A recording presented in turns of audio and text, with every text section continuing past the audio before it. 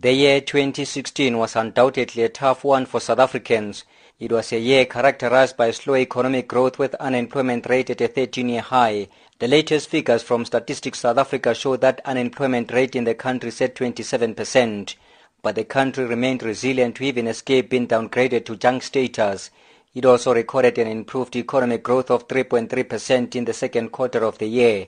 And President Jacob Zuma lauded government, labor and business for their good working relations, saying sustainable growth rests on close cooperation of social partners. We are encouraged by the development. The cooperation between business, government and labor in our country has contributed immensely to the positive news. It is clear that our economy is resilient and has a potential to grow even more despite the significant domestic and global headwinds it faces.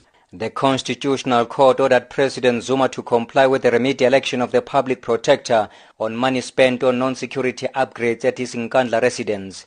And this was followed by the much talked about State of Capture report, which made serious allegations against a number of people. The report had since recommended that the president should set up a judicial commission of inquiry, but President Zuma is now taking the report on review. It was a hectic year for the president in parliament. Most of his question and answer sessions were disrupted mainly by the EFF MPs, but his last for the year went off smoothly. Jaka EFF, we are not going to listen to him. We are going to move out. Thank you very much. To achieve the country's true potential, we need to spend less time on political squabbles and dedicate more effort to working and building our country together. We cannot defeat poverty, inequality, and unemployment if we continue to spend so much time fighting among ourselves. My plea is that we should unite, pull together, and build our country. On the continental front, President Zuma turned a new page in relations between Pretoria and the continent's most populous country. He was given the highest honor addressing a joint sitting of the Nigerian parliament. The only address by a foreign head of state was by former U.S. President Bill Clinton in 2000.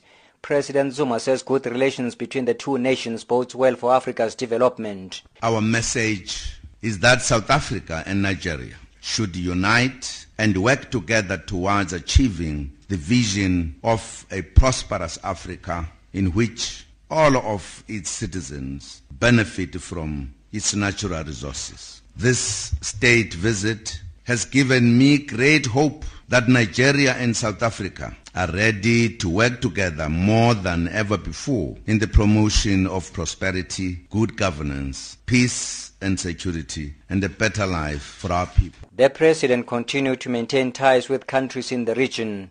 Relations between South Africa and Zimbabwe are now elevated to a binational commission.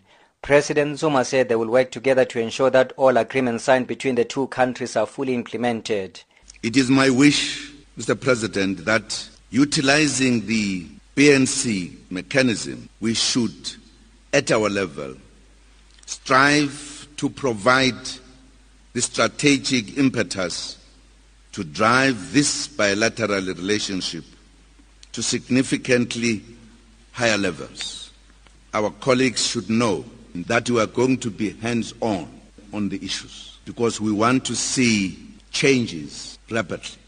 The president also promised to review all bilateral agreements signed between South Africa and Zambia to ensure these relations mutually benefit their citizens.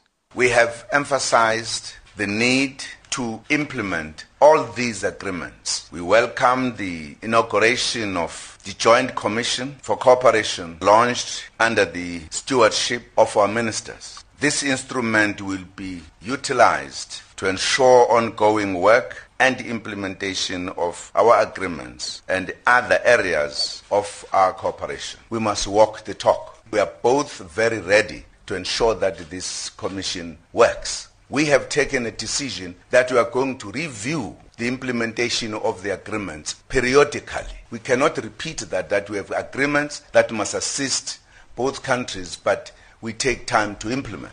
Speaking at the third South Africa-Botswana Binational Commission, President Zuma said sustained economic ties and investment between South Africa and Botswana is crucial for the eradication of poverty in two sister republics. The one-day meeting was attended by Botswana's President Ian Khama with several cabinet ministers from both countries, and South Africa remains an important interlocutor in the South Sudanese crisis.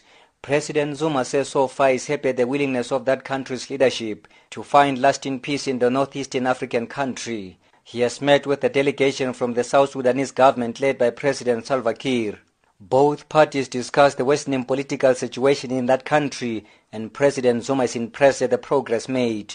Also discussed the question of implementation of the agreement that is the agreement that has been agreed upon, what can be done to ensure that it is implemented by all the parties that are involved in ensuring that there is peace. So we've had a very fruitful discussion, and it has been even issues that were not clear from a distance have been absolutely clarified. South Africa also participated in the international fora like the G20, which was held in Hangzhou, China, and the BRICS summit in Goa, India. In China, President Zuma went to Guangdong province for the Investing in Africa Forum, where he clinched a cooperation agreement between rail company PRASA and its Chinese counterpart Communication Construction Ltd. The agreement will see the construction of a rail line alternative to Moloto Road between Pretoria and Siyabuzo in Mpumalanga. President Zuma explains. Today, at this investment forum, an important memorandum of understanding is signed between PRASA and the China Communication Construction Company Limited to explore various infrastructure development initiatives. He also paid a state visit to Germany, Europe's biggest economy, as well as France. The president also unveiled the Delville Wood Memorial in France. This honors South African soldiers, black and white, who died during the First World War. The transformation of the Devilwood Memorial represents a powerful message of reconciliation and provides some redress that will further consolidate the diversity of our South African nation. The transformation of the Devilwood Memorial was therefore necessary to ensure that it would reflect an objective, just, and authentic South African military history, and honors all South Africans regardless of race, creed, or rank. President Jacob Zuma concluded his international program by attending the funeral of the Cuban leader Fidel Castro. I am Tebo Mokobe in Johannesburg.